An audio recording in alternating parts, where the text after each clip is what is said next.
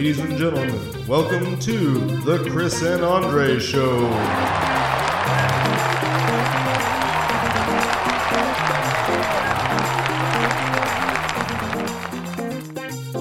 Hello, everybody. Welcome to episode 42 of the Chris and Andre Show.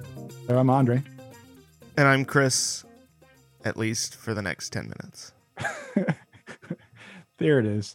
I might become Cristobal. It's time for politics.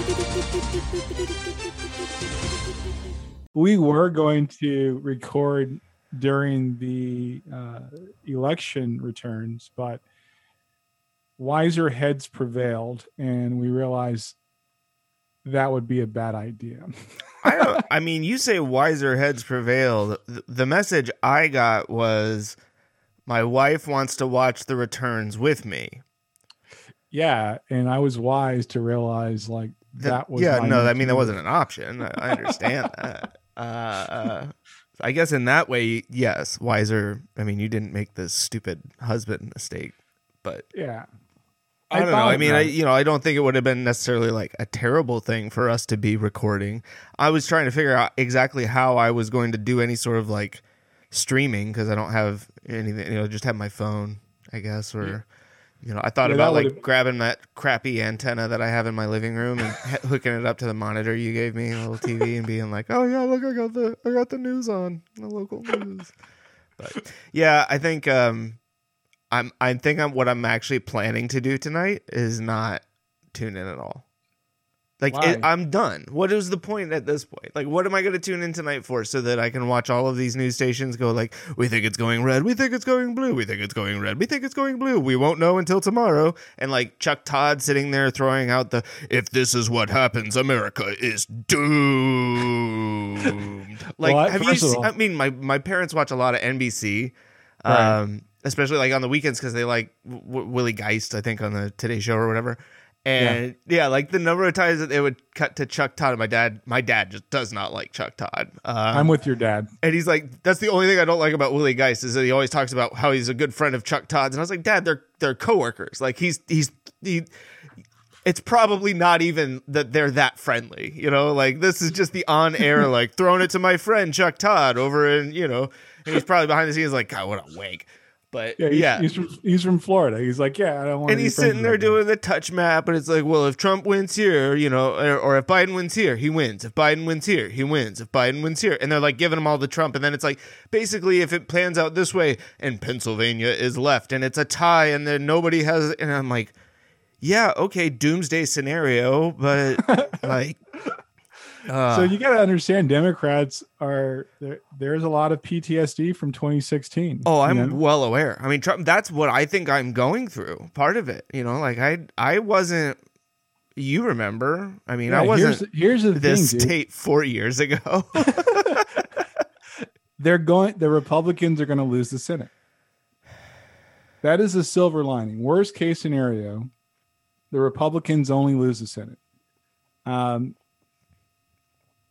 And I still kind of feel like it's like watching Conor McGregor Mayweather. Everybody was all hyped up for McGregor being Trump, and Mayweather just kind of paced him out and beat him down.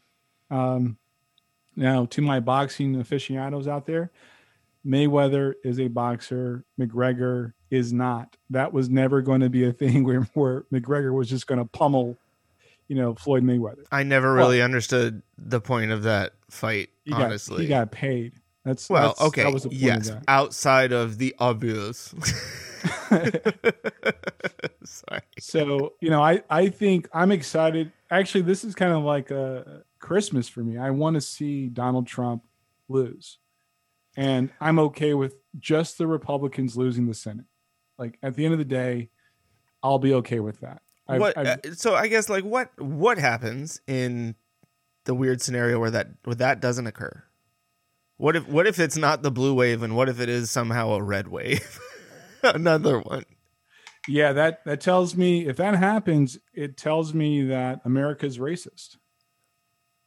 Like it solidifies the fact that this country is built upon and has maintained some level of white supremacy. Yeah. I saw a funny but also sad, because it's so true, meme or somebody, post on Twitter where it was like, the sad thing about America, or America's getting ready for its second civil war, and the sad thing is it's still about the same thing.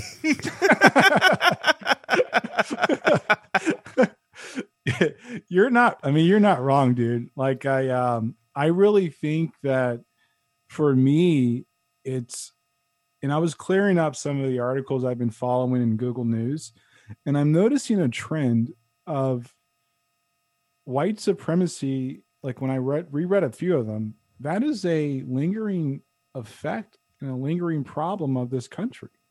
Does it make me unhopeful for the country?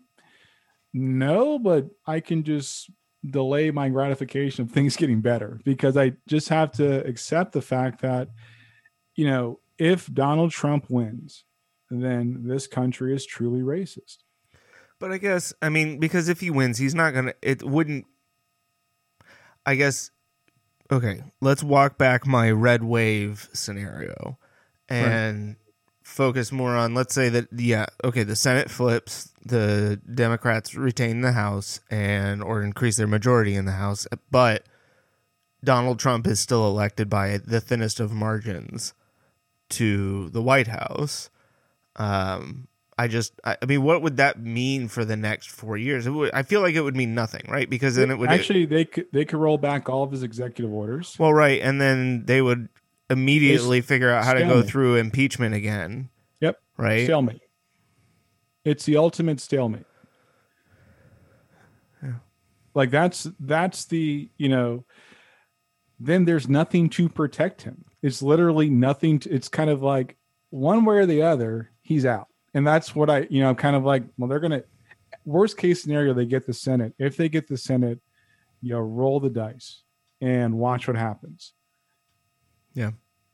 Yeah. I don't know. I say that I'm not going to watch it at all. I will probably, check things at some point and then be really mad at myself as I'm lying there in bed, watching whatever freaking news coverage. But I'll tell you this, the Republican Party, it's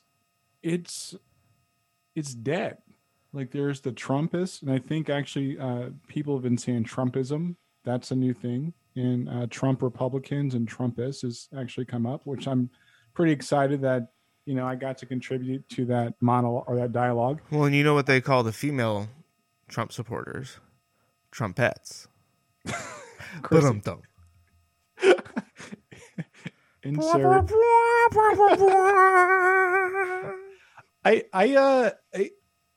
I just think I think that so I don't need to give a disclaimer, but I'm going to disclaim away. So for me, why I voted Republican was, people like Colin Powell, the smaller government, literally giving people an opportunity, a stable military, for the example, my parents from the military, and I know what that meant. Or know what that means to military families and those that serve. That party doesn't exist anymore. I think it started dying probably the second part of President Obama's term, if I'm being honest. They kind of just went all in on the obstructionist style of government. Yeah. Where it was like, instead of working at all with the other party to try and accomplish anything, it became so much more about blocking the other party from doing anything, that there was nothing that, the number of times that the government was shut down or threatening to be shut down and that they had to meet and all of these, and all the while these guys are collecting paychecks. Like, I still don't understand how that's a thing, but I know we've talked about all of the, and that's where, we've got a long ways to go. There's a lot of work to be done to clean all of this crap up. We've really found ourselves in a bad position at a bad time, but I'm with you in that I have just enough hope. It's I feel like the Grinch, like, and hope is the size, my heart, right? Like, or the Grinch's heart is my hope. And I'm hoping that through the night it'll grow 3 times at least. But it's I don't know. I spent the weekend in Carolina Beach, and it's hard when you're down there and you see all of the Trump flags and like seeing the stuff on about the bus in Texas and the turnpike in New Jersey and the bridge in New York, and it's like, I get that my thought is that is not part of the silent majority, but rather the ridiculously loud minority, that is going out and causing these problems. But the fact that people still don't look at that, and his response to it, where he's like, "Yeah, fucking kill people. I don't give a shit. If they're not, the guy's sitting there saying, go out and vote unless you're not going to vote for me." Dude, one thing that I never really understood about Star Wars, like, this is like probably I'm going to ramble for a little bit. No, do it. I like this. I like where we're going here. Like, I never understood how people, like, in the Empire thought they were going to win. There was so much divisiveness even in the Empire, right? And like, I've never read the books, but I can just tell you from the movies, I'm like, yeah, your team sucks. Yeah, there's a lot of you. Looks like you guys are balling out, but at some point you're going to destroy each other, in which they did, right? And if you look at the MAGA hats, and I keep thinking of, like, why does he wear a hat? It reminds me of, like, the evil empire and freaking Nazis. It does. I mean, the hat comes down to, that's the other thing I don't understand, is like, how shallow is his head, or how deep did these make these hats? I mean, I get that, like, I'm trying really hard. Audience, I hope you understand, I'm not in a good mental state tonight. Like, and there was part of me that almost messaged Andre and was like, I don't think I can do this. Like, but I am here for you. I want, if nothing else, I wanted to capture this moment on this podcast and on this video so that I could remember how you felt, how I felt. Man, welcome to my world, right? Yeah. So, this is no, like, I honestly, I hadn't thought about it from that perspective, but yeah, like, this like, sucks. You're hopeful, but you're like, yo, it could be, it couldn't be. Like, there's a lot of things where you just learn to level your expectations. You know? I mean, John Legend made me feel a little bit better. Man, but I know, like, what was it? I was watching Saturday Night Live, and Michael Shea was like, "Why is it that the only time you ever see white politicians talking to black people is when they're looking for re-election? Like, they're trying, and why do they think that these rappers speak for all black people? Like, that is not how this works. Like, fucking Lil Wayne puts cough syrup in his Sprite. Not everybody thinks he's a good role model." It pisses me off. I mean, I don't care. Like, we talked about this a couple of weeks ago. Like, the black community has a tendency to look to celebrities for what their opinion is on something because they have a voice that we know that other people are listening to. My concern with that is, like, it's a catch-22, in my opinion, because people can be easily manipulated, And first of all, I don't want to say this, like, but I mean it.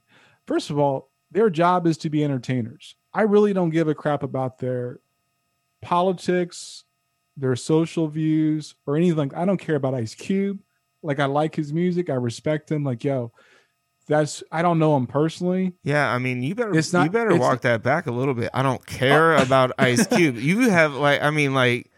No, I'm not just saying. Yeah, I know. Cube, you know what I mean. I'm not taking a dig at dude. I'm just saying, like, usually I'm the one out here, like, I'm not trying to take a dig at Cube. I'm just saying I don't care about his contract with Black America, because, like, if I'm being honest, did you sign part? Were you on? Nobody asked me what I thought. So what gives him the right to speak for me, right? And Exactly. He's an LA dude. Things in LA are not the same as they are in New York. Okay, and not only that, but I mean, the dude's a multimillionaire. Yeah, like, he's getting paid. Yeah, I mean, so I don't know if you saw. I meant to send this to you, but there was a video going around where it was like, I think, was it Jamison Crowder? No, Isaiah Crowder. I think like one of the defensive backs from the NFL, and like Chad Johnson and Brandon Marshall sitting around talking about politics, and Crowder was explaining why he votes Democrat, even though he's, like he knows that his taxes are going to go up. And he's like, because I'm not voting for me. I'm voting for everybody else that they are going to help. Yes, when Obama got elected, I looked at my check and went, wow, that's a lot less. But I realized that ultimately that money was going to help other people and to benefit like other people. I'm not at that. He's like, there's nobody else that I know that's at my level. Like nobody, like none of the rest of the people are where I'm at. Why would I vote only for the way that things affect me and think that my taxes are the only thing that matters?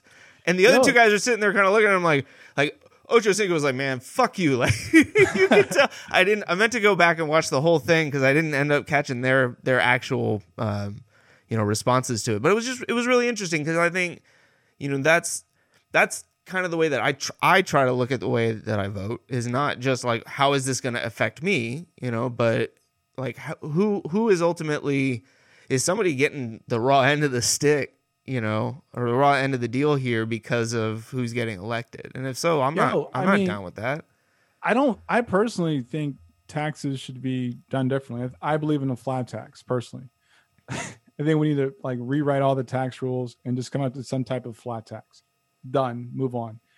But I don't think one issue voting is going to, it's not sustainable because that's why we are where we are right now. This literally is a pivotal point in how we decide.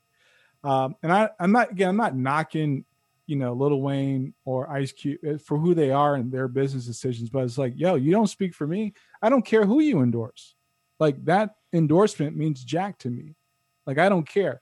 Now, on the contrast, when you can look at LeBron James, who not only has reached that level, but he's like turning around and doing things to help people out. How can people crap on him? It's like, look, you can like him as an athlete. He's put his personal life and his public life, like he's mixed them together, but he's also putting his name and his face on the front of something that he believes is positive. Yeah. That is helping people. So if you're going to criticize, do it fairly. I can't say, I don't know what Lil Wayne's ever done for the community. So what does his endorsement mean to me? I don't know what Cube has done. And it's not, I know he did the whole, the basketball league thing. That's a business venture. Exactly. Right? And I don't know, outside of that, I don't know. Yeah. I mean, and that's not to say that he hasn't done anything, but as your point, it's just that, not aware of it. And yeah, I mean, it would be no different than, like, I don't, friggin' like Post Malone, endorsing President Trump and being like, I speak for all white people. And I'm like, fuck no, you don't, brother. I'm sorry, but I don't make that many permanent bad decisions when it comes to my body. Yeah. And they have some cat, Lil Pump. I'm like, oh, who yeah. the hell is he? Lil Pump, and I don't care about these people. How many Lils do we have now? That's the other thing I just don't understand. Way too many. The names are getting out of control. And it's not even like it's all just the same crap, It's just the same variation of something else. Like, at least, like Eminem. Nobody had, like, that was a name. Just a name. like Jay-Z, right? Like, that wasn't, and now it's all Lil this, MC that. And I'm just... It's corny. I move on. There's nothing original. Like we were talking about, and I know I'm not trying to go down like a whole music hole thing, but I do feel like we've gotten to a point now where everything is so recycled and so copied, and it's all just about how do I do what this other person already did so I can be like them? Not like let it inspire me to be greater. Let it inspire me to pursue this path and figure out how to, be my own type of musician and create my own style of music or whatever it is. But instead just like this copycat. You know, I mean, it's like the crap with the Instagram influencers. I was listening to a story that was talking about these people are going out and buying used shopping bags and used empty boxes from stores that they never shop in. That people that rent a freaking private jet set to go take pictures and have like 30 different outfits and then post pictures every other week throughout the... I mean, we were talking the other week about social media stuff and how you have to basically... You know, like if you want to get engagement, you have to stockpile all of this content and then schedule it out and have, you know, just like, and that's what these people are doing.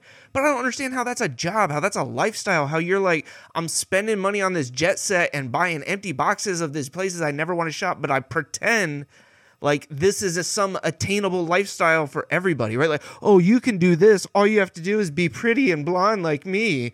And it's like, we are in this... It's toxic. It's bad, yo. And I'm not blaming that on Trump, but I'm just saying, like... I am? No.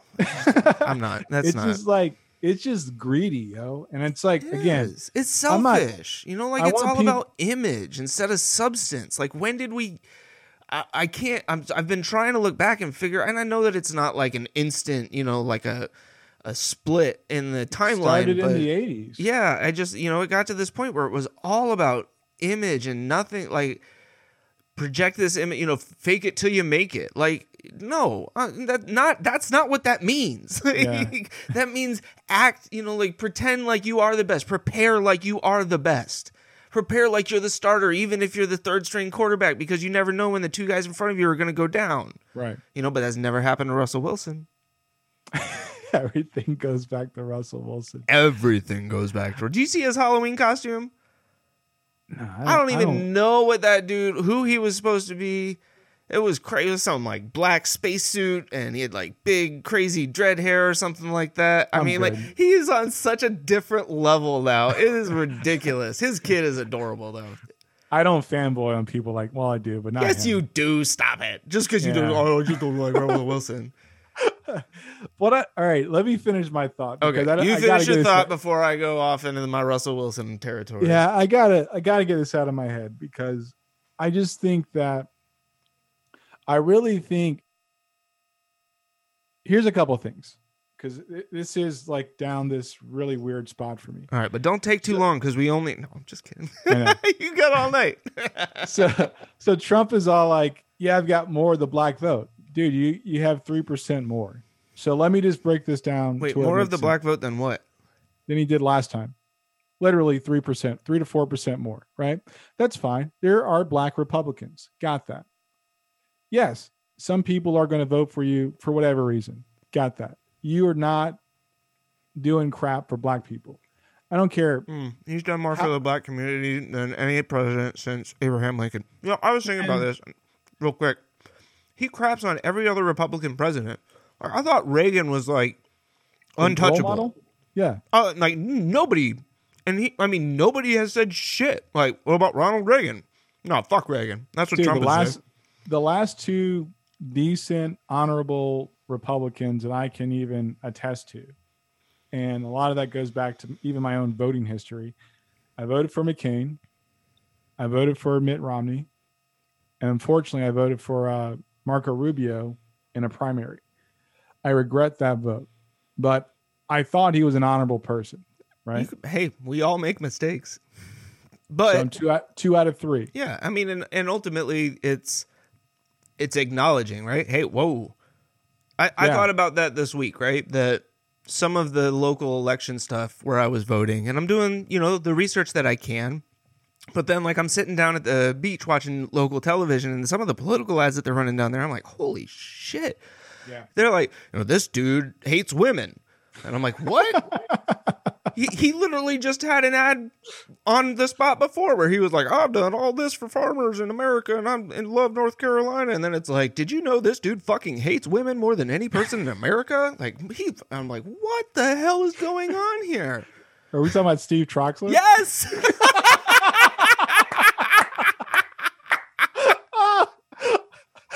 Oh, man. Oh, yes, we are. How did you know? All you had to do was tell me part of that commercial, and I'm like, yeah, pass. And those commercials only show, dude, I've been doing like serious homework on this stuff, right?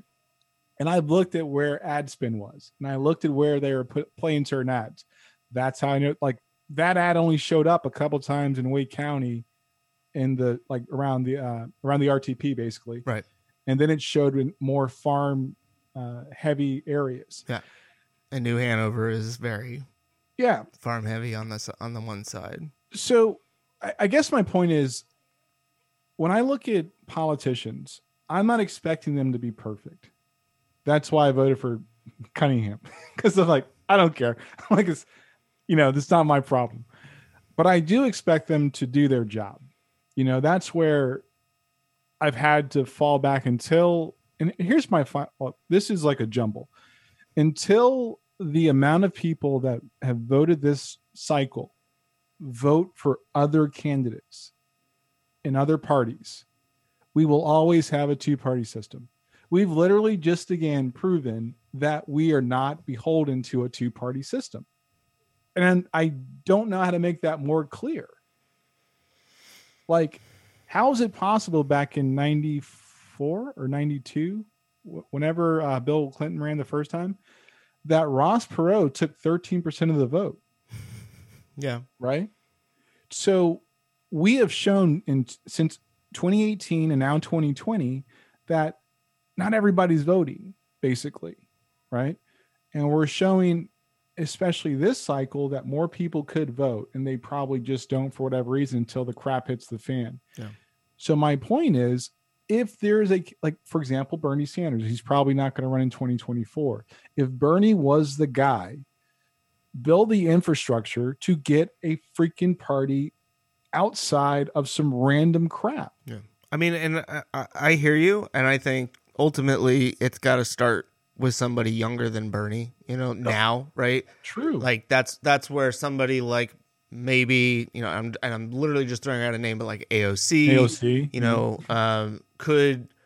could look to forge her own path in that way. But yeah, like you have to have the coalition behind you and start building the infrastructure so that 10 years down the road, you have a party that is ready to go to war on an ad and spending level with the other two. Because ultimately, and that's the thing that I think is so sad, is that it so often comes down to, well, who has more money, who's spending more money, where are they spending the money, who spends their money better? How are these? I don't understand how these political ads are the things that influence people. That's what I don't get. Dude, that's my point. And I think what you're about, you just kind of read my mind with that. Excellent. It's not true. Bernie Sanders has proven twice he does not need the war chest of the DNC to be competitive. Yeah. Like, if people stop long enough to like get their heads out of the sand and said, that almost worked, what can we do differently? Just for like one congressional cycle or one House cycle, then you get the traction. I'm not advocating for some random party. I'm saying, like, we're proving again, 2018 and 2020, we're not in this whole two-party thing forever. Yeah. That's my point. There were a lot of other candidates on the ballot that I looked at when I was voting, and I'm like, was it Mark Howe that had all the signs like legalize it? The Green Party. Yeah. So it's funny because when we were talking last week, I actually thought about that when you were saying that, there is expected to be this big shift. The Senate's going to change over. With the way that things have gone with the economy, I almost wonder if you're going to see that move towards full across the board at the federal level decriminalization, and a move to allow to open up states, right, and to free them from the issue of like federal processing and allowing that money to go into banks and that kind of stuff over the next 8 years, 10 years. I mean, because if the parties are splitting on the right, and you're going to basically have a bunch of fighting between what remains of the Republican, the scraps of the empire, and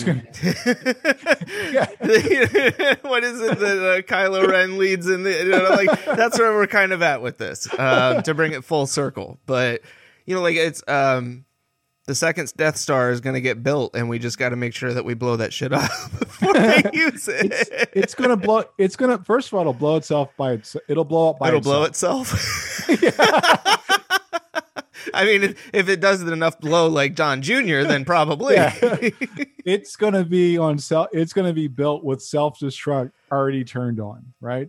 The crappy part is the Democrats have got the same ticking time bomb. They do.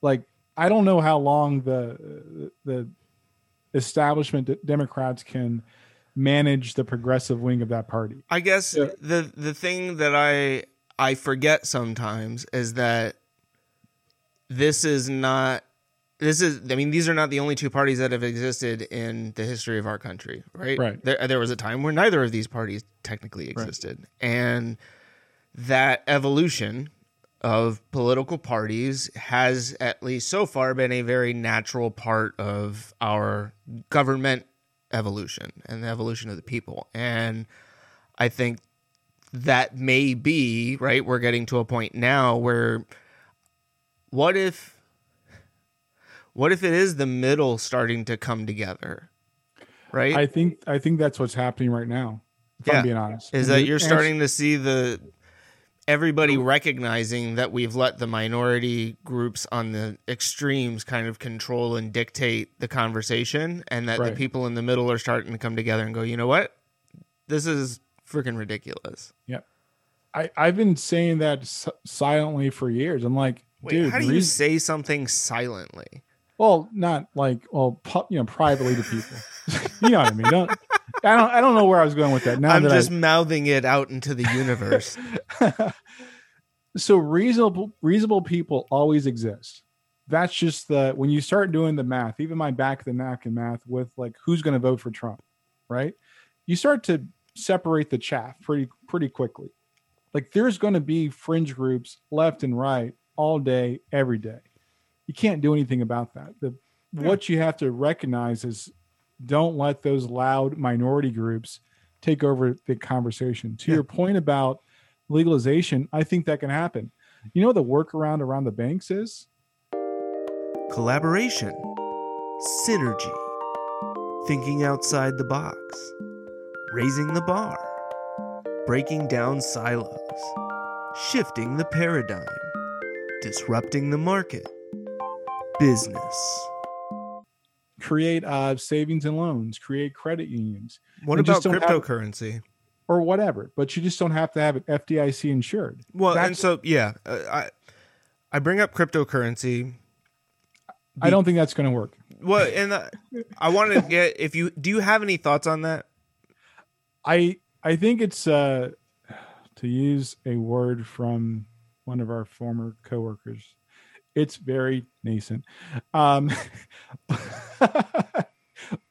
that hurt. Yeah, I know. But I don't think on a global market, I think the global market is the problem. So like I bring it up because my dad has a friend who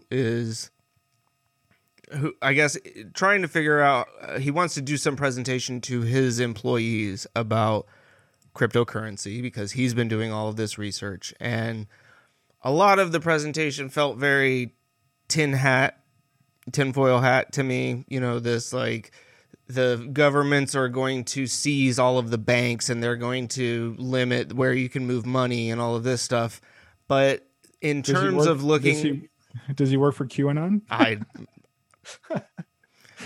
He's a very nice guy. The few times I've met him, I don't know his political leanings or conspiracy theories in full, but I don't know, like some of the things that he was saying in terms of, you know, it as an investment tool, because of the finite cap of the number of blockchains and all this stuff in it.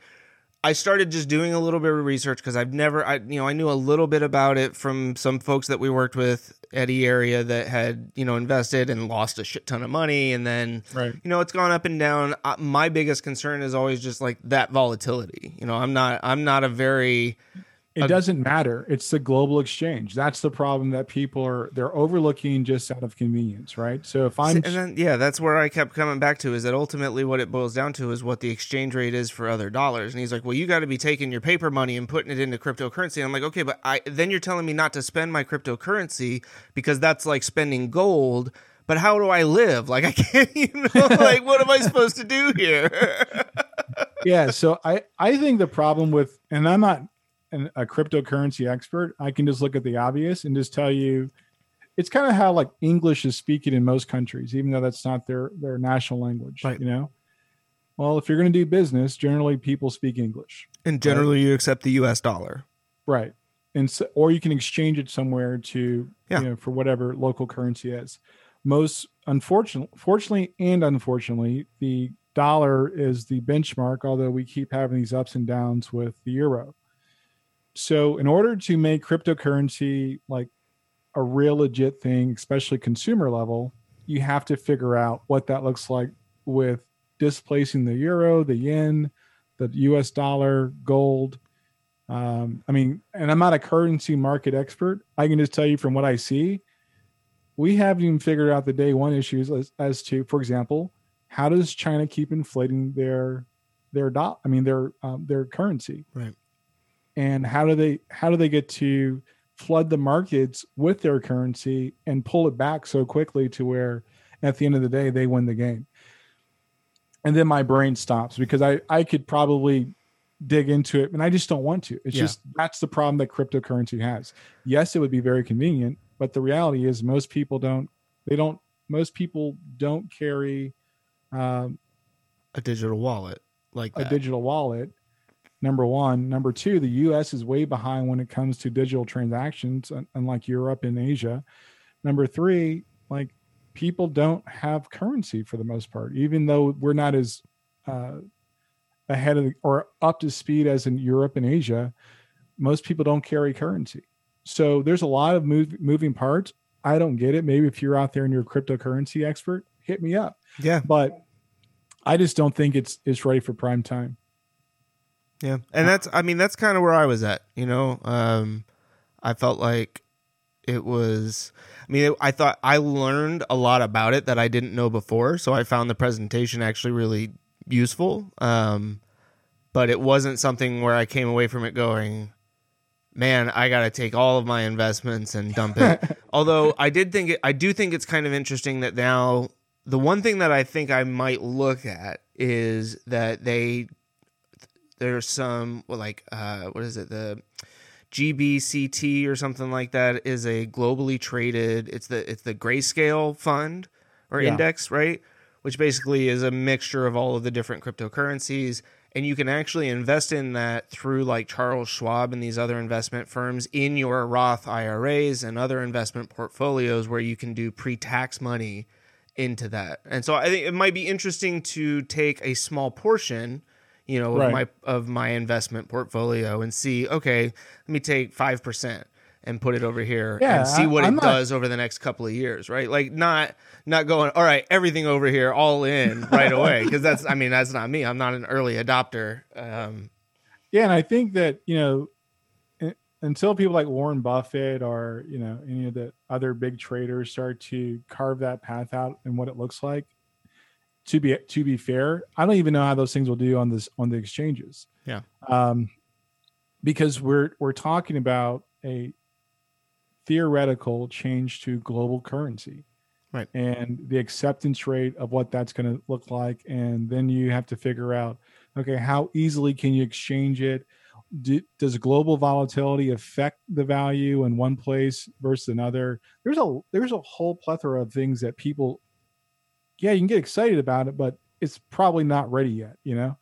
I'm with you in that I think that it's still missing some of the infrastructure ultimately, and the universal buy-in that you need. And not necessarily universal, but you need a majority buy-in at some point that people say, okay, this is the way we're going to go. And I do think that further down the road, we probably do move to a strictly digital form of currency, that we don't have paper money and that sort of thing for the most part. That in the what do they call it?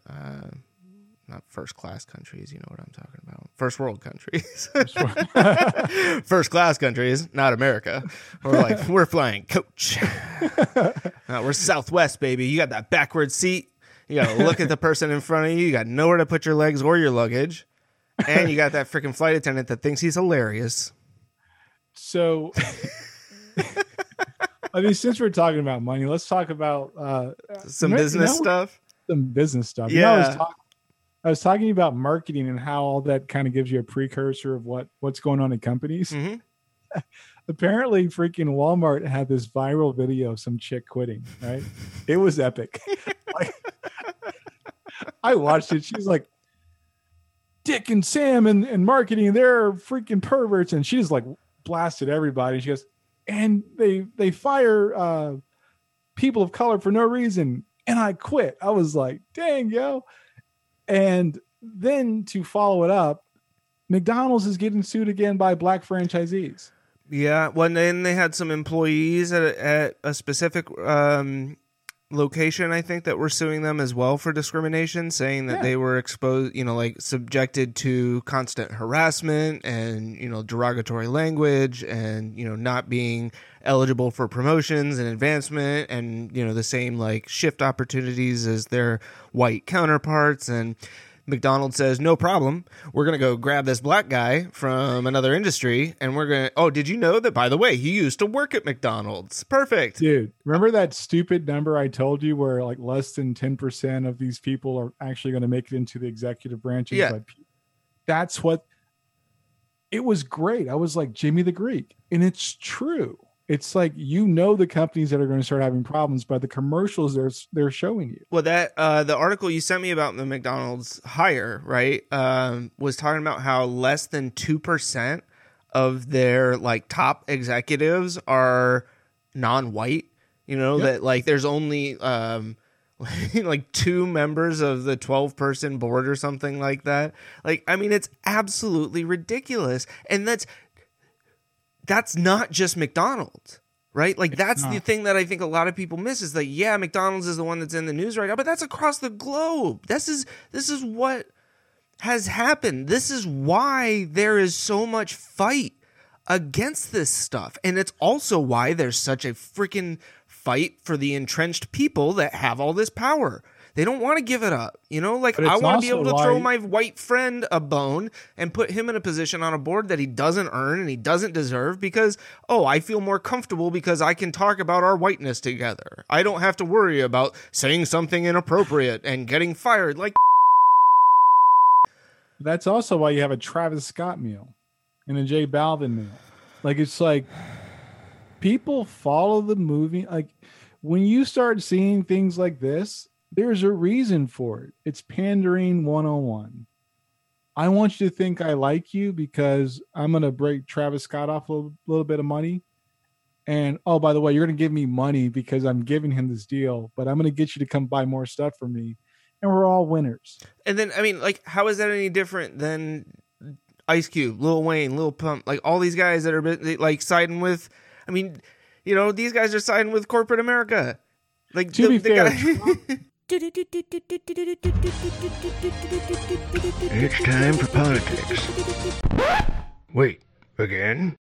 Trump was not endorsed by Ice Cube. To be fair, you are right. You are right. That was. I got what Cube was saying. Was basically like, look, both parties approached me. One said, "Let's do it now." The other said, "Let's do it after the election." I also get why Biden said, "Let's do it after the election," because he's not in office. What is he going to do now? Yeah. And I think to some extent, Cube's got to kind of look at the optics as much as anything. And if he that may be it. I think you're absolutely right. Is ultimately Cube is like, what the fuck do I care what these people think? But I think he's also seems like he's kind of pissed about the blowback, and it's like, well, you also kind of had to know that was coming.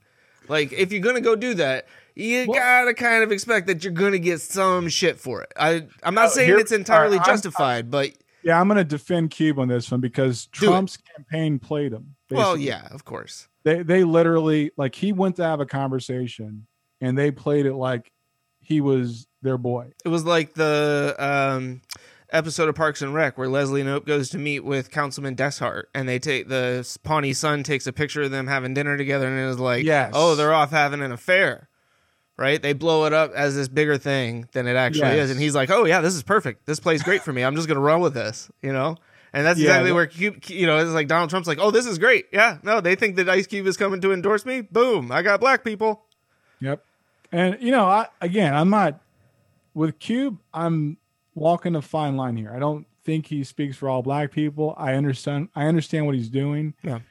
And I do see where Trump's squad played him. To be fair, Lil Wayne. Yeah. And let me also say this. I'm sorry, I totally just brought it all back to that. I didn't even mean to.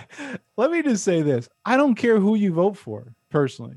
But I will say, if you're voting for Trump, at some level, you're okay with racism. Yeah, that's what it boils down. It's not like this is my, I can't vote for Joe Biden because I'm against abortion. Okay, but that means you're also okay with everything else that Trump does, right? I saw some guy that was arguing, well, he may be a total deplorable human being, but these are some of the best policies that I've seen in my 40 years of government. And I'm like, all right, first off, he's not even the guy that's responsible for any of that shit. And most of the stuff that they've enacted hasn't actually had any impact yet, because that's not how it works. Like, you're not really seeing that much of a difference. I mean, like we were talking about, right? Okay, yeah, you're getting more back in your paychecks. Guess what? You got way less back in your freaking tax return.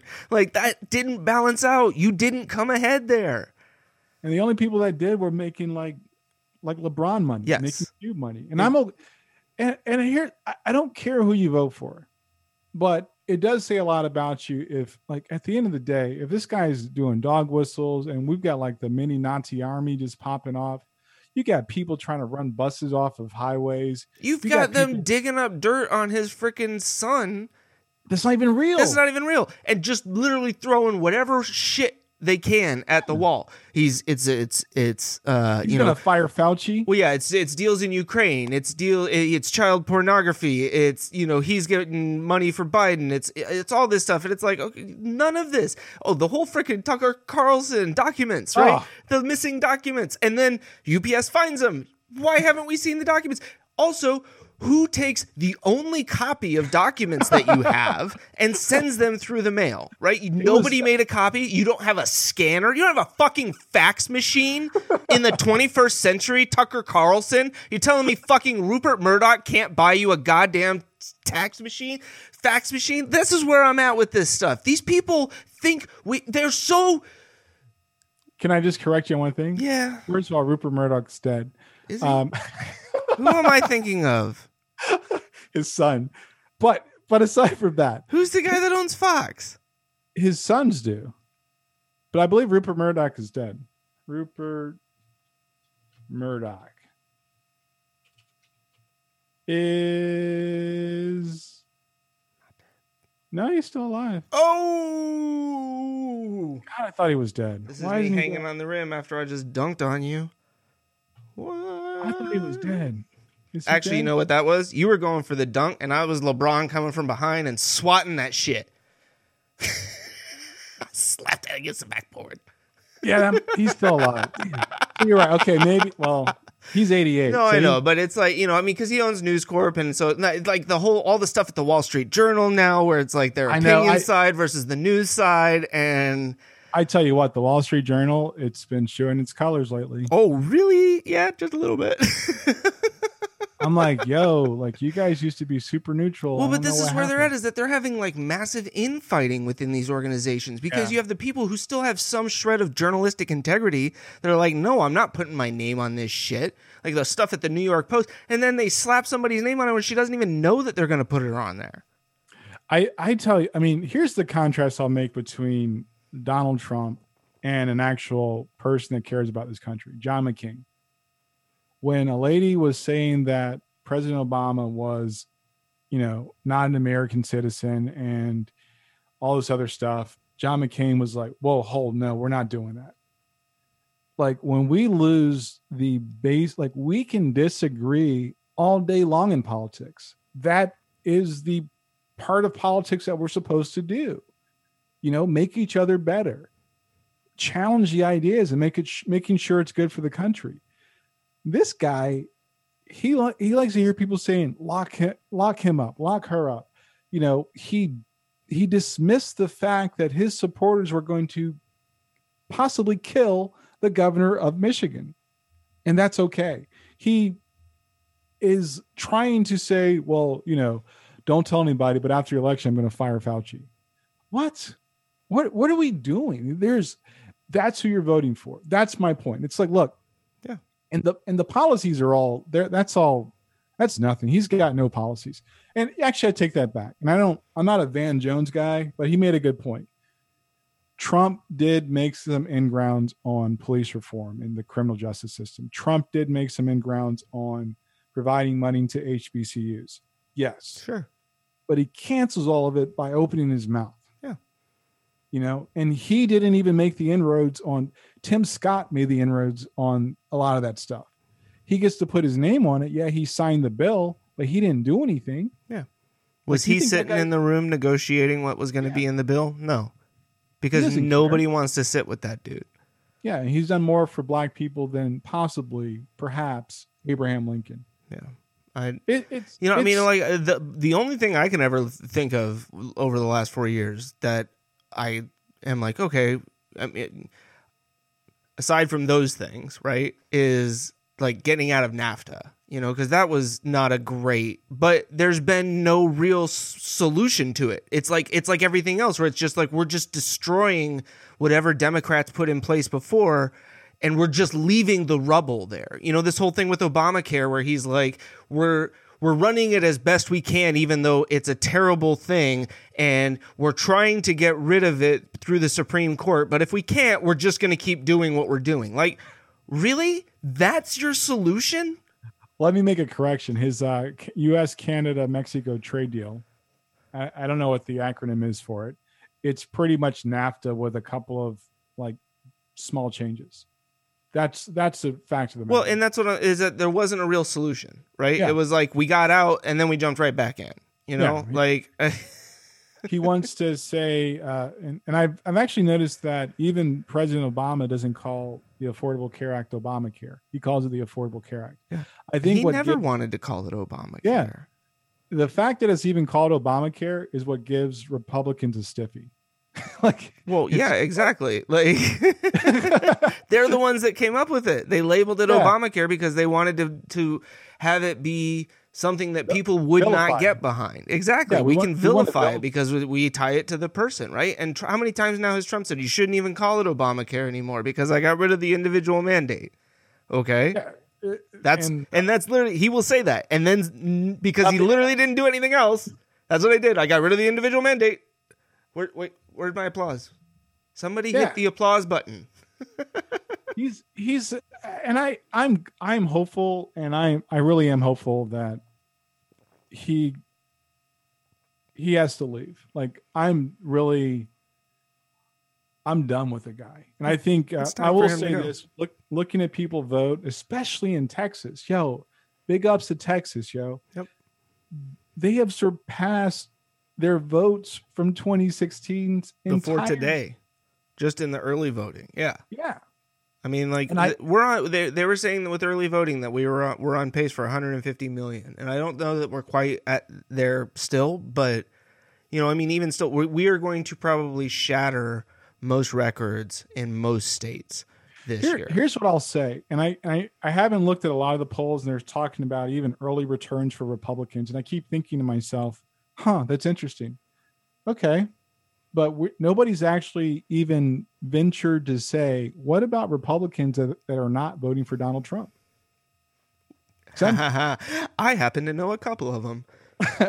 I am pretty confident there is a ton of Republicans that are not voting for Donald Trump. I mean, like, I think you're actually going to see a reverse of what we saw in 2016. You know, like, it's going to be a collapse. Yeah, I think because you're going to have the middle and Democratic side that, and even like, you know, I mean, people like you that just sat out from that part of the election last time because of your reasons, right? That those people are all now like, fuck this. You know, like I fucked up, or not even I fucked up, but like we as a country fucked up last time letting this shit go down, and I'm not about to stand by this time. And I think like that's kind of where I've been stress wise. It's like I don't feel like I stressed enough about this in 2016. And so this year I'm just like, fuck it, I'm going all in. Like, give me the ulcers, give me the panic attacks, you know, because like nobody thought it was going to be this bad. No, I mean, like it, you know what? Like for 3 years, it wasn't. And then, I mean, because there were bad parts. Don't get me wrong. But it wasn't the immediate collapse that I expected. And then, holy shit, when this stuff hit the fan, I mean, and it makes sense, right? It's a massive crisis. He has no idea how to actually run anything. It's all PR. That's all he's ever done. He may be a marketing genius in that way. He's not. Right? But he's not. But he might be. But he's not. Yeah. Anyways, but sorry, so we came all the way back around to politics again, and yeah, I mean, it's not surprising. This was going to be our election special, so yeah. I mean, so I think I think North Carolina is going to go blue. I hope so. I mean, I really think about. So I looked at some polls over the last couple of days, and Cal Cunningham's up on average between 3 and 7 points. Yeah. So I have and actually Roy Cooper's up on average 14 points. Oh, Dan Forest is a joke. I mean, so that was the other funny thing was driving back from the beach last night, the number of signs and billboards on the freeway for Republicans, which tells me they are very worried. They're dumping a shit ton of money at the last second, hoping to get all those farmers and everybody else out voting because they don't feel very confident about where things are heading. I mean, being all bought in, all sold out for Trump was a bad play for any legit Republican. And I think Mitt Romney, hats off to you for having integrity.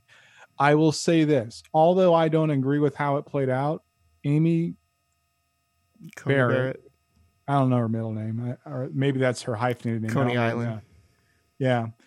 I think she's qualified. I may not agree with what her personal beliefs are, but I think she's qualified. If she wasn't qualified, she would not have gotten nominated for the 7th district. No, I don't disagree. You know, I don't think it's a matter of her being unqualified. You know, right. I think it is more a matter of the continued, and look, it certainly isn't exclusive to Republicans, and it isn't only just over the last several years, but the hypocrisy in that specific situation. You know, to have sat there 5 years ago and said, "Nuh-uh," and now to sit there and say, well, the only reason we did that was because of this, even though at no point when that was happening did we say that this was why. We literally were just like, nah, fuck you, President Obama. We aren't going to elect, who was also a perfectly qualified individual in Merrick Garland. And so, yeah, I think if I'm Judge Barrett, I'd almost be furious that this is the way that I got elected to nominated and put on the Supreme Court. That it is essentially, I mean, same with freaking Kavanaugh. You have this bastardized process that essentially taints everything that you are associated. I mean, everybody that he has appointed is now going to be tainted with this Trump stain, And I mean, we thought the Bill Clinton stain on, Monica Lewinsky's dress was bad. This. That was the smoking gun for him. I mean, well, he's smoking something else. I think for me, it's kind of all right, well, let's move on, right? I'm not gonna, and I get the whole the conservative view, and I don't even like that word anymore. I don't know what that means anymore. What are you conserving? Yeah, I just don't get it. White power, not the environment, not our resources, right? And to listen to this guy talk about we're in energy independent, dude. You didn't start that. You literally did not start that. The oil drilling started with Bush. It capped off with President Obama. All right, you guys know what I mean. Yep. And this is where we are. Yes, we are one of the largest oil producers, but we stockpile most of it. We still import. Then there's the whole debacle with OPEC. So you can't ever act like we did something awesome here. And I mean, like, I get the producing oil and stockpiling it and importing it in terms of your long-term strategy, right? Because the idea is you use up your competitors' oil to the point where there isn't any left, and then you have this massive stockpile that you're sitting on that you're basically buying futures in oil, right? Is what you're trying to do. But at the same time, what you are also doing is fucking over the American people and making them pay more for petroleum-based products because you are forcing the import of that from OPEC and having to pay these exorbitant prices and deal with these stupid oligarchs and all this shit. And sorry. I'm just saying, like, there's not, I mean, I get frustrated watching his campaign rallies. It reminded me of when President Obama was saying, and I'm not going to raise the capital gains tax. And everybody's like, woo! And I'm like, you guys have no idea when you pay capital gains. Yeah. He's not talking to you. Yeah. He's talking to his rich supporters.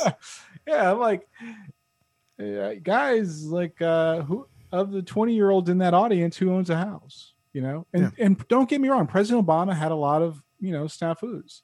I think the whole same-sex marriage thing that really should have been pushed back to the states. It should not had to be as big of a deal. And I think that's why that fight got so ugly. I still think to this day, the reason why it got so ugly was because the federal government got involved. And I will tell you this, and I still believe this. If your state starts effing up, move. Go to somewhere where you can be and breathe and live. And when those states start to have their bathroom bill moments, they will change their legislation. So I'm going to challenge parts of that. Sure. In that I think not everybody has that opportunity. I know. Right? Not everybody's in a position where they are to just up and move somewhere else, right? I would say that this is not like a direct analogy. I'm not saying that they are on the same level, but I guess I kind of go back to like segregation. Yeah, segregation, and looking at if it wasn't kind of pushed down from the federal level, you'd still have states that are segregated, right?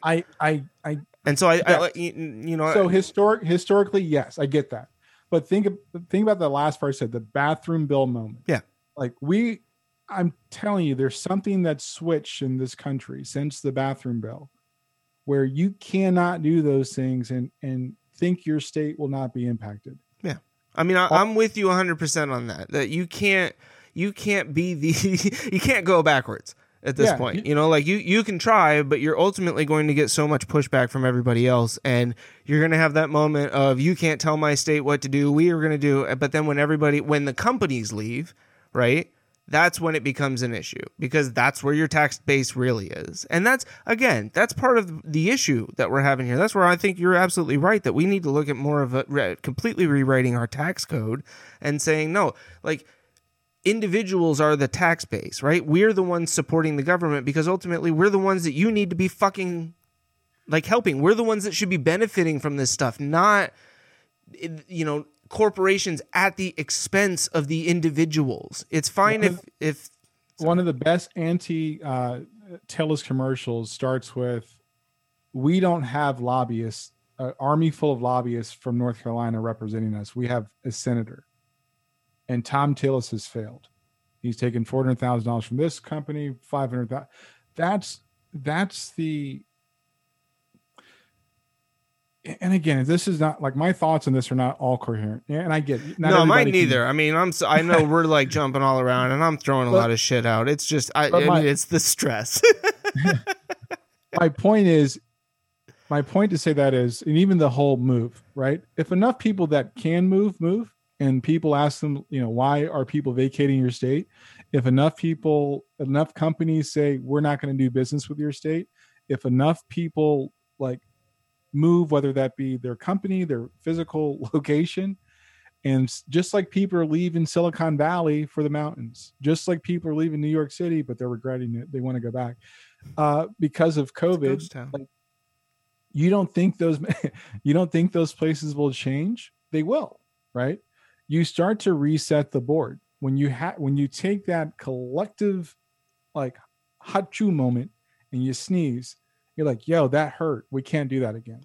Yes, so, and I think just to piggy, because I think the other element, right? Because it's a to steal a term from Brooklyn Nine-Nine, it's a meat fork, like a 2-prong attack, right? This is our 2 prongs, much like a meat fork that you would use to flip a steak on a grill. Sorry, I've been watching a lot of Brooklyn Nine-Nine lately. That's my calm down show. But it's the other element is getting involved in your local government, right? Like, not looking at your state or your your federal government to be the one solving the issue and coming down, but instead figuring out, how do I go into my local school board and address these issues that are going on? How do I go into my local government, into my community, and provide the resources that are necessary to reallocate tax dollars to fix the stupid potholes in Morrisville? Those are the things. That's honestly, like, I am at that point, I think, where I'm ready to, and that's where I'm going to stop. Like, in terms of my involvement, like the level of government that I want to be involved in, I don't want to go above local. Like, I don't want to be a state senator. I don't want to, even necessarily like a representative. I want to be a local, like, part of something local where I see the tangible results and I interact with the people on a daily basis, my community around me, and doing what I can. Because I think ultimately, if everybody, right, who cared enough took the time to do that stuff, things would be that much better. But in a lot of ways, I feel like we've kind of maybe gotten away from that as almost a responsibility, right?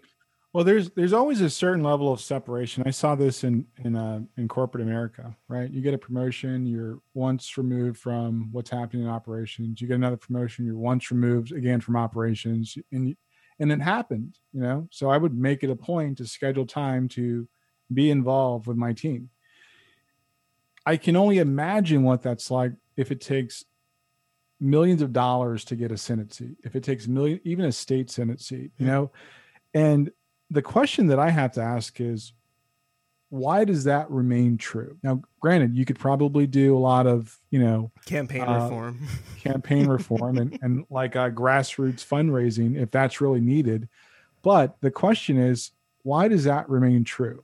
And I heard somebody say this, I think it was probably Chris Cuomo, and he was arguing against somebody, but he counterpointed himself in a way that made so much sense. He actually said, well, you talk about term limits. Well, we have term limits. It's called an election. And I was like, man, that makes sense. But then it goes back to what you were just saying. We are once removed because we feel like we don't have it's not our responsibility. We're trusting these representatives to be our lobbies. They're not doing their job. And that whole cycle, whether it's campaign reform, whether it's term limits and being informed about like what's our real long memory on if the person did their job or not. Yeah. Are we all those things are the root cause of a very solvable problem. And I think right now, this November 3rd, 2020 is a country that's saying, yeah, I'm good. like he didn't blow it up, but it's super bad. Yeah. And he sat there and threw everything that he could and the kitchen sink at the as far as excuses as to why we're in the position that we're in now. It was the greatest economy the world has ever seen. I did blah, blah, blah. I did this and that. And then China virus, bam. And everybody's politicized it. And everybody else has politicized it. The man who wouldn't wear a mask for the first freaking 8 months.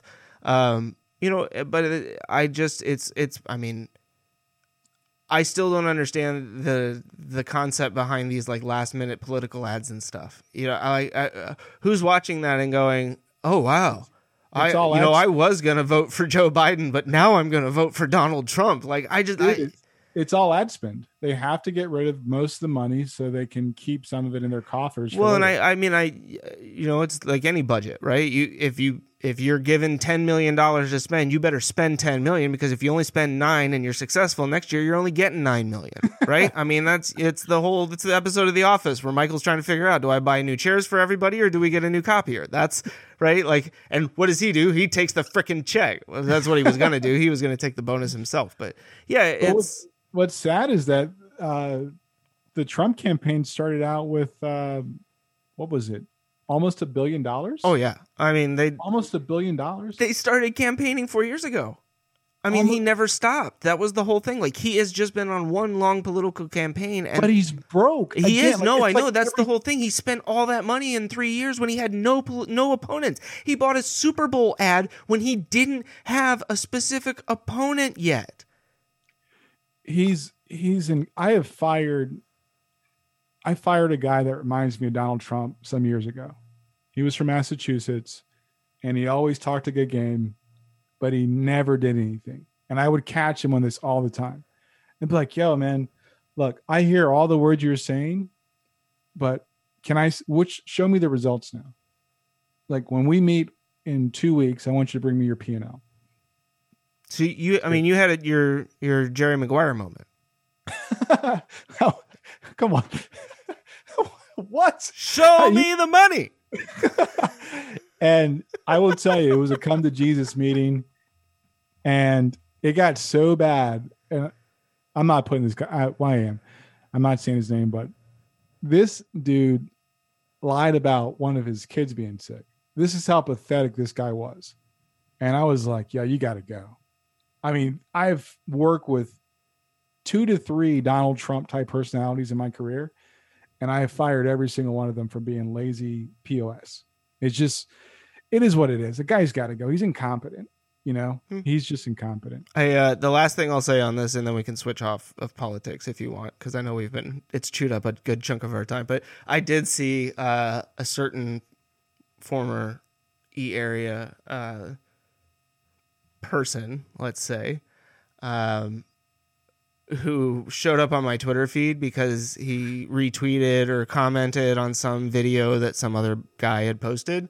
And I watched it, just kind of curious to see, because I figured it was political. And it was a Halloween kind of ad. And it's, this family goes up to the front door and the kids all have face masks on, and there's a couple that opens the door not wearing face masks, and they give the kids candy. And then there's a person in a Joe Biden mask standing behind them. And they're like, oh, that's kind of funny, Joe Biden. And then it's like, you look kind of familiar. And they're like tapping, the Joe Biden characters like tapping their foot and like holding out the bag of candy. And then they rip off the mask and it's Kamala Harris. And she's got a face mask on that says Harris 2021. And I'm like, okay, first off, you guys got to work on your numbers. And it's just like, the whole thing felt so, I don't know, racist? Racist and stupid. And like the whole mask thing, it's like, the kids are wearing masks, but the family that's at the door handing out candy directly to them aren't wearing masks. Like, what is the point of this? What are we doing here? Like the whole thing didn't make sense. But the fact, I'll tell you who it was, because I'll just bleep it out. Was who's like, thank that was hilarious. Let's get him. And I know who that motherfucker voted for, because he is all about himself when it comes to his tax dollars. All right, I'm going to put some pepper on it. That guy. Please and thank you. So I want to end. Here's my last thing about politics for right now. Yeah, all right. We each get a last thing. I like that. All right.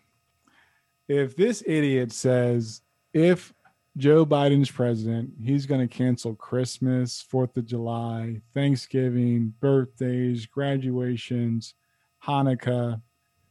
I'm like, my dude, like right now, we just canceled all that stuff and you're driving the car. Like, and who's gonna cancel? Like, we're never gonna have Christmas again. They want to get rid of Christmas. What are you talking about? He had 8 years to get rid of Christmas. Why wouldn't he have gotten rid of it then? He's been in Senate for especially with the 47 secret Muslim as a president, right? Like, I mean, this is where none of this makes sense, right? That's where I just continue to kind of look at this and go, how can anybody side on with them, right? How can anybody look at that and go, no, I mean, it's the Democrats that are the crazy ones, you know, like you healthcare for everybody. Fuck that. You know, I don't want anybody healthy but me. If somebody else is healthy, that means I'm not healthy. Like, I get it, right? Again, we can talk about how we do it financially. We can talk about how do we put this program in place so that it is effective and it isn't a giant fucking waste of money. But for the love of God, like, can we not figure out how we help people get help when they need it, right? Like, that's what it shouldn't cost you $10,000 to have a procedure that is going to save your life, where you're literally sitting there going, if I don't have $10,000, you know, I'm either going into debt, and now I've got debt collectors calling me every day, threatening to put me in jail if I don't pay them for my medical debt, that I would have died if I hadn't had the procedure. I mean, that's the world that we're like fighting for, I guess. And that's what really frustrates me. You know, a sobering thing I saw in 08 and 09, people that I knew were well off, and some of them had to get like part-time jobs in grocery stores. So I'm just going to say this, right? It's all fun and games until reality starts to, you know, knock on your front door. So and I'm not all about big government and nope. Everything socialized. I'm saying, like, at some level, as a country, you have to prepare. Like, you literally have to prepare. You literally have to do things that are for the betterment of everybody, not just for yourself. All right. Enough of that. What do you want to talk about next? Sports. Yo, I saw a title of an article when I was checking up on sports, and I wanted to send it to you, but it literally said Chargers got a charge. Oh, I mean, so you know me, right? Big Chargers fan up until this year, right? And I check in because it's like, you know, how you doing? You're not doing that good. Not since you got rid of my boy. He's looking a lot better than you. But yeah, it's I'll be honest, my mom is still kind of a Chargers fan. And so we were watching Red Zone on Sunday while that game was going on, and she was like, you know, kind of pulling for the Chargers, and I was pulling for the Broncos because I'm like, well, first off, Bradley Chubb.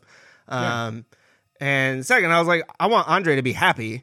Yeah, on Tuesday when we do this. Like, I don't want him to be miserable with the election and then having a Broncos loss on top of that. Yeah, man. I mean, like, seriously, that was great. I was super, super happy for you. Yeah, I mean, dude, what can I say about Philip Lindsay? Like, not enough. I mean, was it Drew Lock? Drew Lock was firing bullets, man. Dude, that's what I'm saying. Like, dude was tossing lasers out there. What was that? I gotta trust Elway. That's the hard part about being a Broncos fan. Like, there's a point where you have to say, he, as a quarterback, he knows. Okay, stop. He knows. Stop. That's the hard part about being a Broncos fan, is that you have to put your trust in the general manager. That's the hard part about being a fan of any team. You have to put your trust in some other people, Andre. That's what sports is. That's how this works.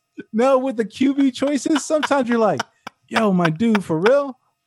Really, we're going to do that? And then you see Drew Lock just like doing good stuff. Yes. Look, yes, Elway, I'm with you. And I've criticized him before. I mean, like, the dude thought Brock Osweiler was going to be the next something, right? And that I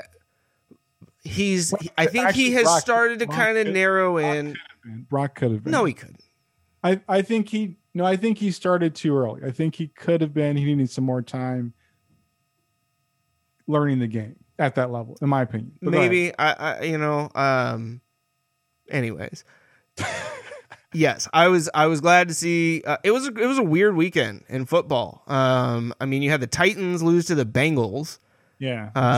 And I mean, the only reason I care about that is because of the Colts.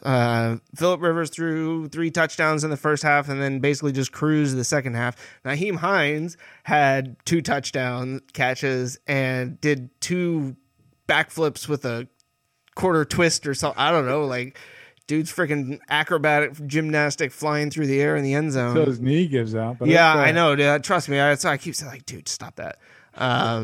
But then I got to watch my Seahawks take a pretty, I mean, like a beat up San Francisco team, but I mean a division rival nonetheless, and basically just spanked the shit out of them for 3 quarters. And I mean, I don't like to see guys get injured on the other team. Jimmy G got his ankle twisted up. He's going to be out for a month now.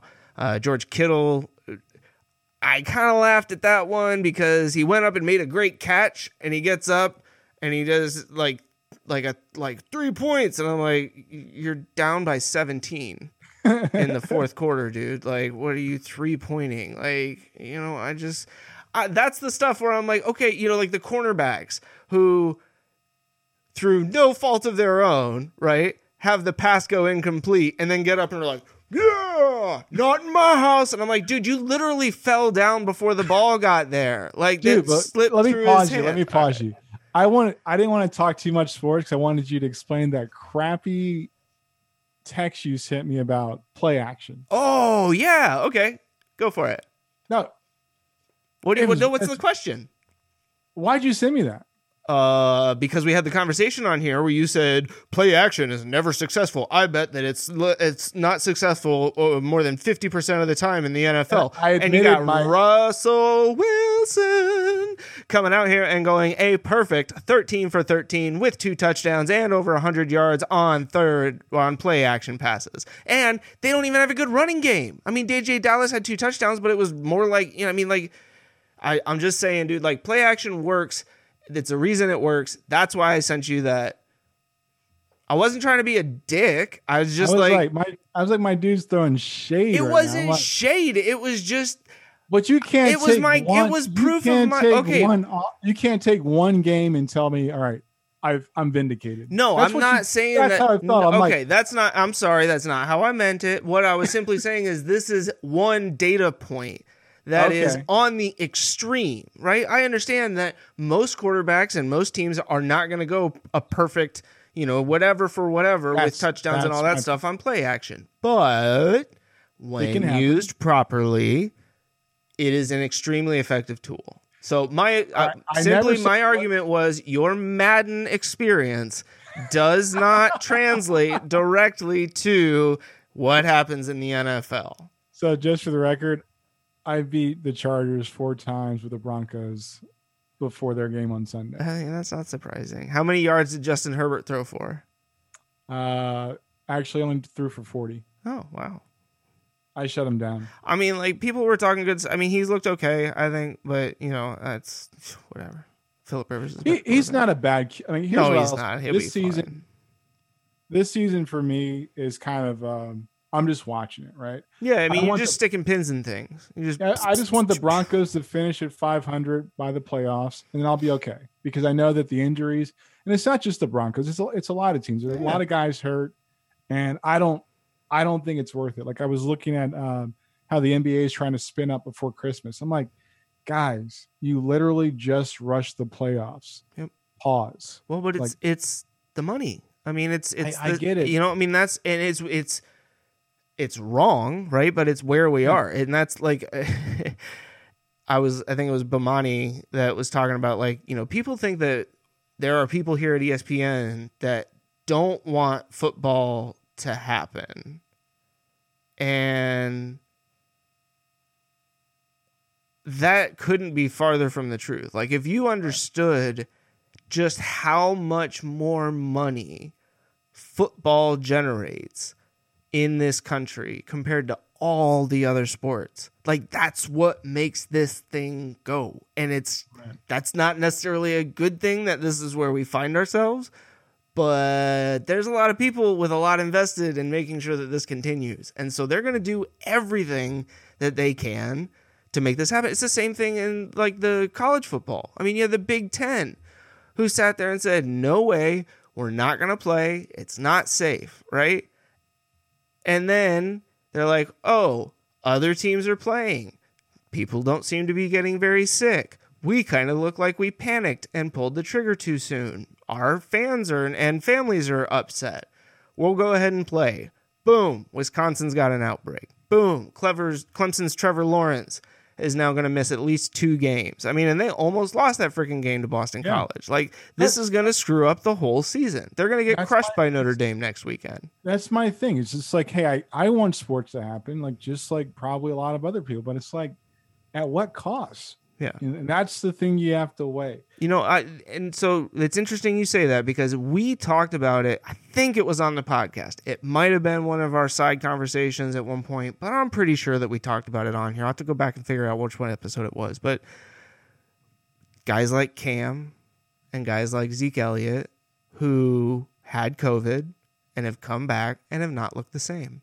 Right? Cam's a little tricky because he's had a lot of different injuries and he's had his ups and downs. But dude looks solid those first couple of games. But now he's playing like Cam where it's inconsistent. Like I was going to call you and say I'm taking back everything good I said about Cam Newton being a good quarterback because I don't know if it's the COVID or if it's just Cam Newton just at the end of the day. Because I know he's told a reporter, make a point about how I dress, but I'm not going to change it. And I was like, and there he is, didn't take long. So I am going to take back what I said about the Patriots. I don't know if they're going to make it to the playoffs, but that's a whole nother story. No, I mean, it's not looking like it. I don't think that they did enough to rebuild. I think to some degree, Belichick, I mean, and not that he I'm putting a pin in the season, but I think there is an element of him kind of going like, we're going to just do what we can, understanding that we're pretty limited in what I mean, it's not like he's got to worry about his job. Right. Yeah. You know, I mean, like nobody's going to blame him for what happens this season. Well, I mean, I think, I don't know, man. I just, and you're probably right with the after effects of COVID. And when you think about maybe there's a more physical like degradation for those guys, because the average person that's getting COVID is probably not going to go and, play 4 quarters or hit the weight room and blah, blah, blah. So I don't know, but I don't want to see anybody hurt. I mean, I can not like the team, but I'm not going to, be like, yo, I hope Cam Newton, pulls everything. That's wrong. Yeah. No, I mean, it's you're not sitting here going like, man, I want Cam Newton to become the best quarterback ever because you're not like invested in him in that way. But you're also not like, man, I hope everything bad happens to Cam Newton. We've talked about it before. I feel like he's always kind of gotten a bad rap. I was talking about it with my parents, or at least my dad, down at the beach. And he was like, well, that, whose fault that is? That's his old man because of all the stuff that happened at Auburn and, Florida and all the money he was trying to get. And I'm like, okay, but he wasn't even like talking to his dad. Like he had nothing to do with that. And he's like, well, I'm not saying that he did, but that's whose fault it is. And I'm like, but we're still blaming Cam. Like, why is he the one that everybody's pissed off at? Like, I mean, I also feel like if he played any position other than quarterback, everything else that he's done would not be looked at in the same way. And I get that to some degree in the NFL, right, because of the quarterback position. But I also think that, like, people looked at what he did the first few years and they never gave him a chance after that. I mean, like, I feel like if you go back and watch the last 3 or 4 seasons, not in terms of his play on the field, but in terms of his leadership on the sideline, in the locker room, his taking responsibility for things in the press conferences, I just think, like, what more do you want from the guy at that point? He's doing his best to try and figure out how to make this thing work. He went to a Super Bowl. He got crushed by a really good defense, and the Panthers never figured out how to put enough shit around him after that to make it work. And then he's been dealing with injuries that prevent him from doing all of the things that he was physically talented to do. His injuries are because of why? Because the Panthers had an offense built around running Cam Newton. Right. Okay. So that's all right. See, I kind of blame the Panthers for Newton like I blame the Chargers for Phillip Rivers. Like, they gave him opportunities, but then you have the whole Mike McCoy era where it's like, I mean, they sucked. Norv Turner was like okay for a couple of seasons, and then he sucked. You brought in Anthony Lynn, and like you started to get it turned around, but then injuries and all this stuff. I mean, like AJ Smith, the general manager that got rid of Tomlinson and Sean Merriman and all these other guys, that dude will forever be dead to me. Like I never forgave him after that. When he ran off Vincent Jackson, I was like, what are you doing? You're trading Vincent Jackson. I was talking to one of my sons the other day, and we were talking about sports, and I actually stopped talking. He goes, Dad, what happened? I'm like, well, I was just thinking about something. Chris and we were talking about sports, and then I kind of let it go. I didn't go too deep. And I was like, and I was trying to figure out why. And I remembered. I literally was watching Back to the Future with my wife, and they had a Beckett magazine, right? Yeah. And I was like, that's it. I ruined a good friendship when I was a kid, Ken Griffey Jr., over freaking baseball stats. PTSD. So, like, we argued over, like, seriously, do you ever trade baseball cards? Yeah, a little bit, but I never. It wasn't like about the stats and stuff. So, oh, dude, that was like Wall Street money when I was a kid. I'm like, yo, I still have. Do you have baseball cards still? I've got a few. I still have like piles from my childhood. We should go through them at some point because I probably got something that. No, I probably have, like, again, like I would love to see. Yeah, we'll have to. I'll show you mine if you show me yours. How's that?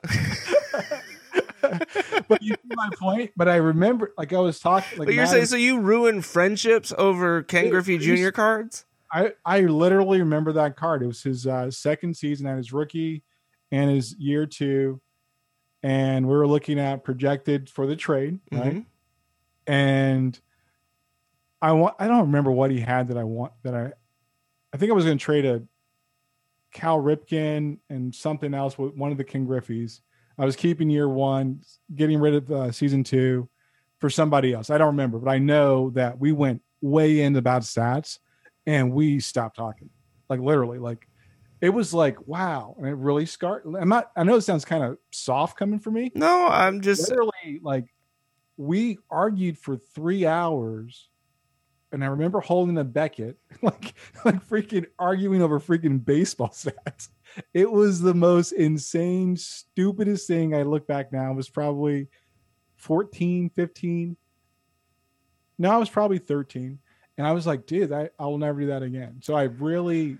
That's funny. I guess I never got into anything, that deep in terms of. I mean, like I had baseball cards when I was younger. I got into Magic the Gathering for a while. There was Yu-Gi-Oh cards at one point. Never did Pokemon. Pogs, were like a thing. I think in 4th and 5th grade, but like I don't know. I never really cared about the inherent value. It was more about like playing the game or like having fun and like sharing that experience with friends.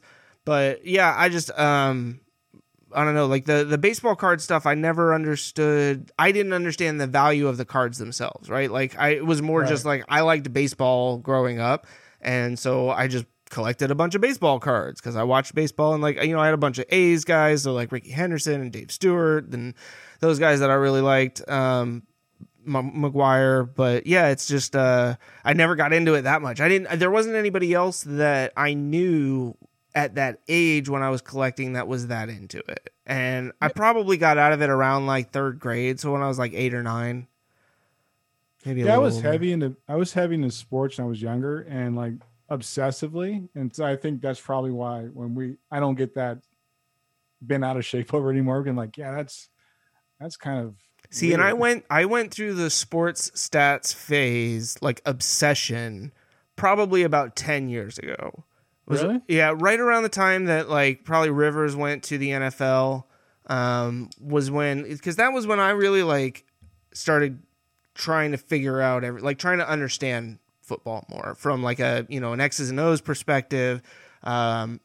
How the team worked in unison, the whole draft process, trying to identify talent, how you build the team, and starting to look at stats and stuff like that to the point where, and then it kind of translated into NC State stuff. I mean, as we've talked about, like that's my my starting point for all of my sports fandom, essentially.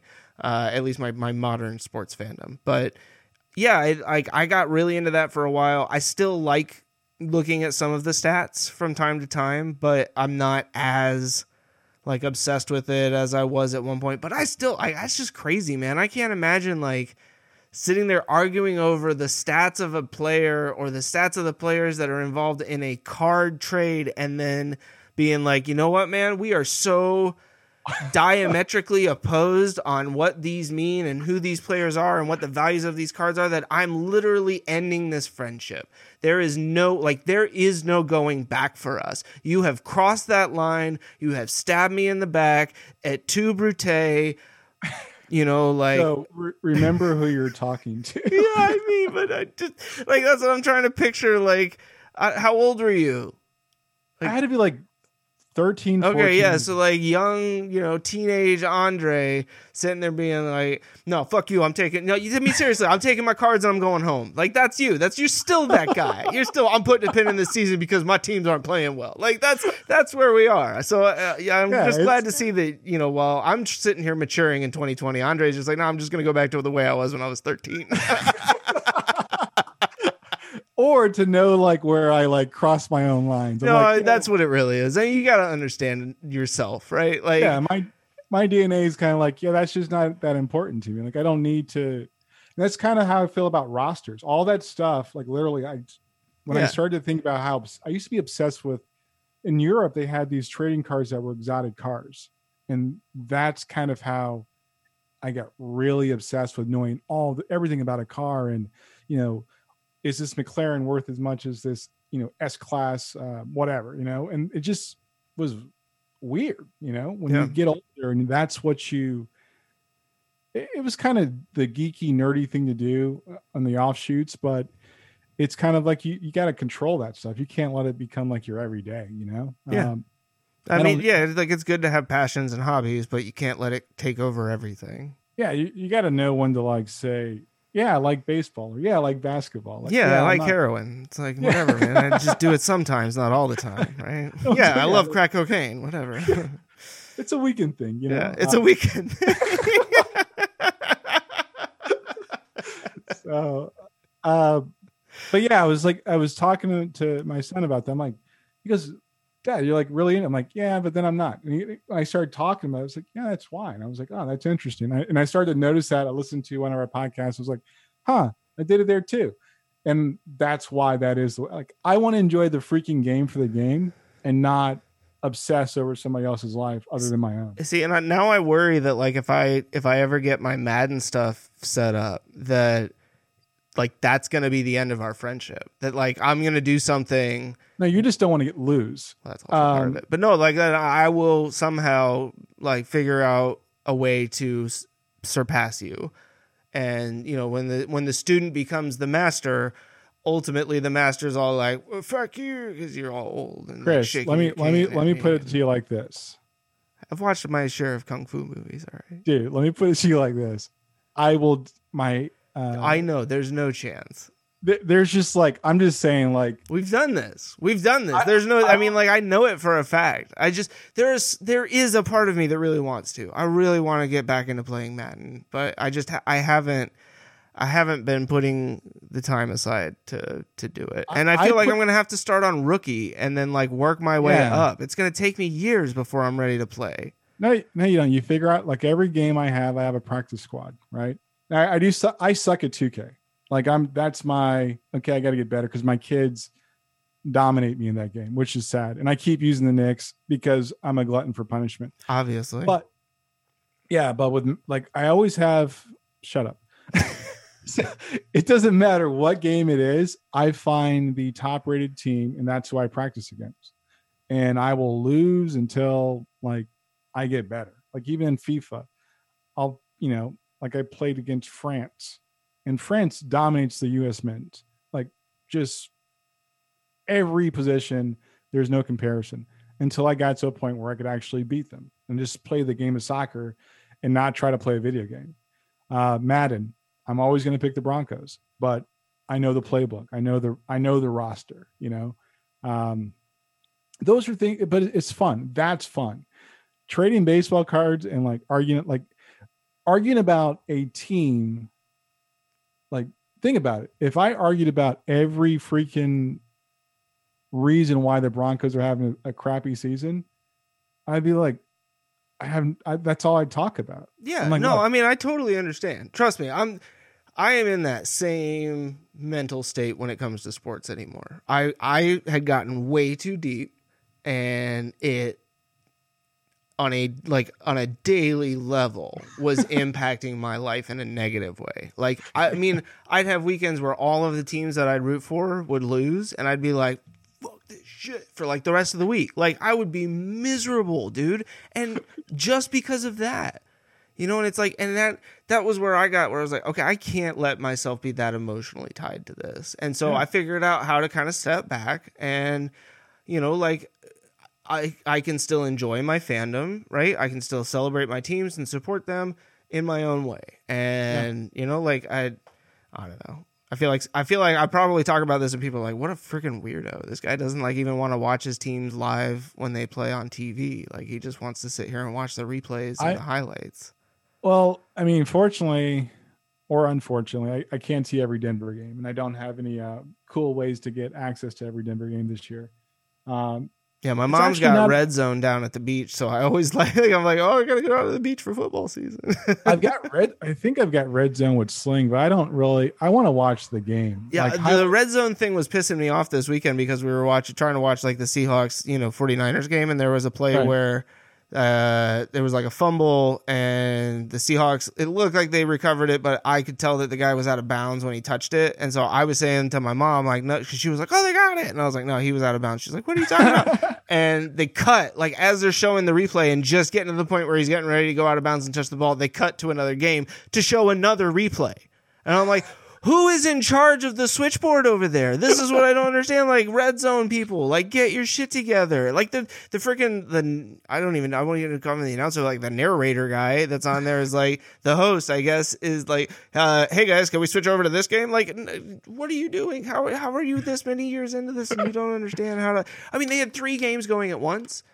And they would, instead of doing the split screen like they had been doing all afternoon during the 1:00 games, they were just doing one game at a time. And I'm like, what are you doing? I'll tell you what. Thank you, DJ Trump, because your lack of preparation for COVID, I can't go to sports bars where when there were big Broncos games, I could actually go enjoy as a freaking game. Yeah. But you screw that up too. Yep.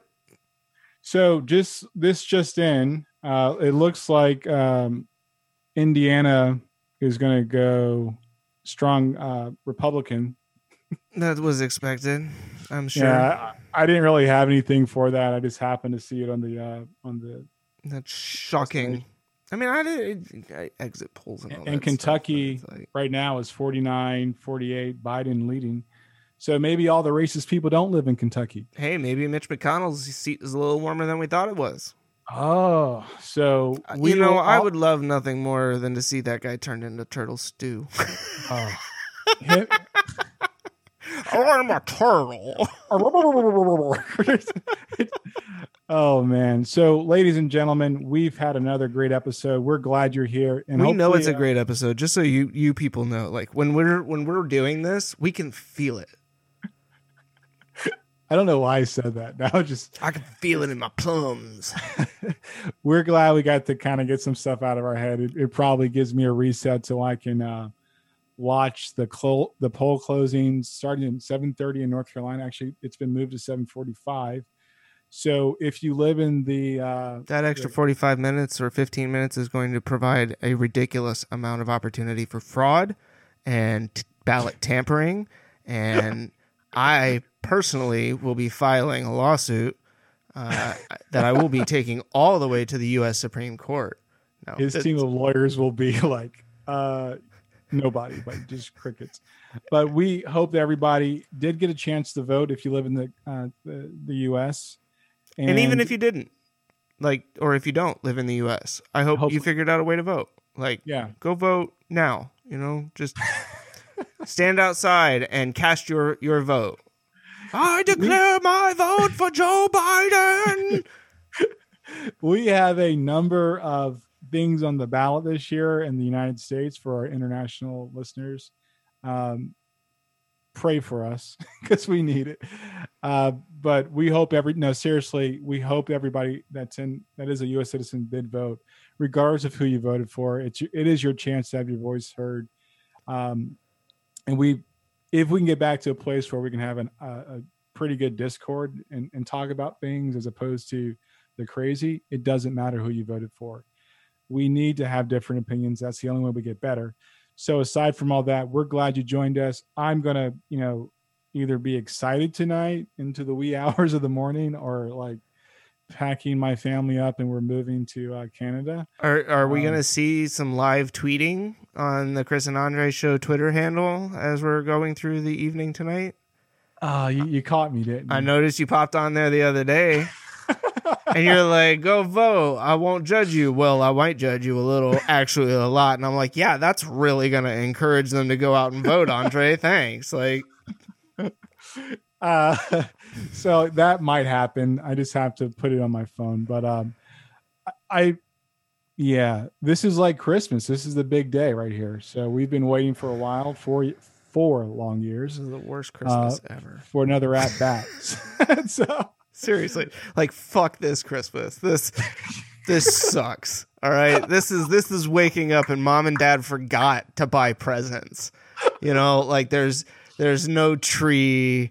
This is Whoville. This is like this is all like gas station toys. Seriously, yeah. It's like I got this is like the year of The Simpsons where Homer blew all the money and he had to go buy like a chew toy for Maggie. Like, oh, she'll like this. It's steak flavored. Like, no, I'm with you in that it, like the anticipation, the suspense in some sense, right? Like it's hard to ignore, but the good news is at the end of the day, we'll all wake up tomorrow and most of us, and hopefully the world is still standing, like I feel pretty confident that that's going to happen, but here's where you can always rest. The Republicans are going to lose the Senate. This is where I am struggling. I'll be honest, is like, I want so much to believe that. And I want but I am just really, I'm having a hard time. I'm having a hard time feeling very confident. And I think it is a lot of PTSD from 2016, cause I did very much go into that thinking there's no way this guy wins. I mean,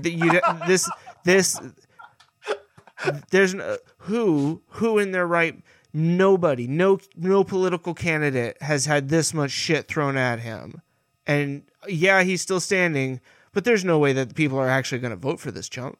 Like, this is a reality show that they're watching, but then they're going to wake up and, at the end of the day, they're either not going to vote or they're going to vote for, but at this point, you've had 4 years. You've had 4 years to look at not just what he says he's going to do, but what he has actually done. And if you, at any point, in this past several months or whatever, last month or today, went and cast your ballot for Donald Trump, then you have approved the things that he has done. And if you can live with yourself, God bless you. Yeah, it's like, look, that sounds really harsh. I don't mean it to be a judgment like that. I get that people have their reasons, but I hope that we all, right, can come to a point where it's not about, like you've talked before. I know we're trying to wrap stuff up, but you've talked before about with like famous people, celebrities, athletes.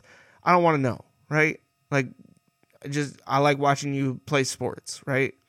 And I think to some degree, maybe that's where we need to get with our politicians, that it's not about like Cal Cunningham. Yeah, nobody's perfect, right? Dude, sure, you're off having an affair. And yeah, I guess maybe you're a person that says those are the type of people I don't associate with, right? Cheaters, and that displays a certain characteristic that I don't get down with. I'm fine with that. But you'd be pretty hypocritical if you didn't look at what has been going on and what Tom Tillis has done and not said that guy doesn't have some of the same tendencies, and he's breaking the rules. So yeah, I mean, that dude's had a chance. Let's put somebody else in office. Like, that's where I'm kind of at. Let's get as much political turnover as we can in the next several years and get some fresh blood in there and people that actually want to do something to help Right. other Let's people. do a reset. Yep, that's where we need a reset. So let's do it, America. Yeah, I hope we get part of that. So Let's I'm really turn America off and then turn it back on. Did you unplug it first? I mean, so, I'm glad you guys joined us. We love doing this. Obviously, I'm glad we didn't do this during the because I think this may take you down if we did this. Oh, I know. Like, you have no idea. The moment that you logged on and I saw your face, there was a sense of calm that came over me because, and I'm not joking, like seriously, I knew that I was going to get all of these things off my chest that have been building up for the last week or so. And that alone makes this whole process and everything that we have done over the last almost year now, like, so worth it for me because, like, you are my best friend, and to get the opportunity to have these conversations on a weekly basis and, I don't know, like, really kind of questioning what it is that I know and to try and learn and grow and bring something of value to these conversations, right? It's not just about, like, kind of shooting the shit. And I mean, like, yeah, our conversations are generally very casual, but, you know, like, I hope that I feel like we provide some level of value at the end of the day. And it seems like we're getting that with the listens and the audience that we're building. So to echo your sentiments, thank you to everybody that has been supporting us. We're really excited to continue doing this. We hope you really enjoy these episodes. If there's anything else that you'd like to hear us cover, you can always reach us at the Chris and Andre Show at gmail.com. Visit us at chrisandandreshow.com. Where are we on the streaming platforms? We're on TuneIn, Apple Podcasts, Pandora, Spotify, YouTube Music. TuneIn. Yeah. That sounds... We're everywhere. Yeah. If you're listening, we're there. Yeah. So we're Visa. We're everywhere you want to be. So please always hit us up. You can follow us on the Facebooks and the Twitter. I might actually get on the old Twitter thingamabob and live tweet some stuff. So, yeah, we're glad you joined us. We will keep doing this as long as we have the endless amounts of money to support ourselves. And as always, I'm Andre. And I'm Chris. Jeez. We'll talk to you soon.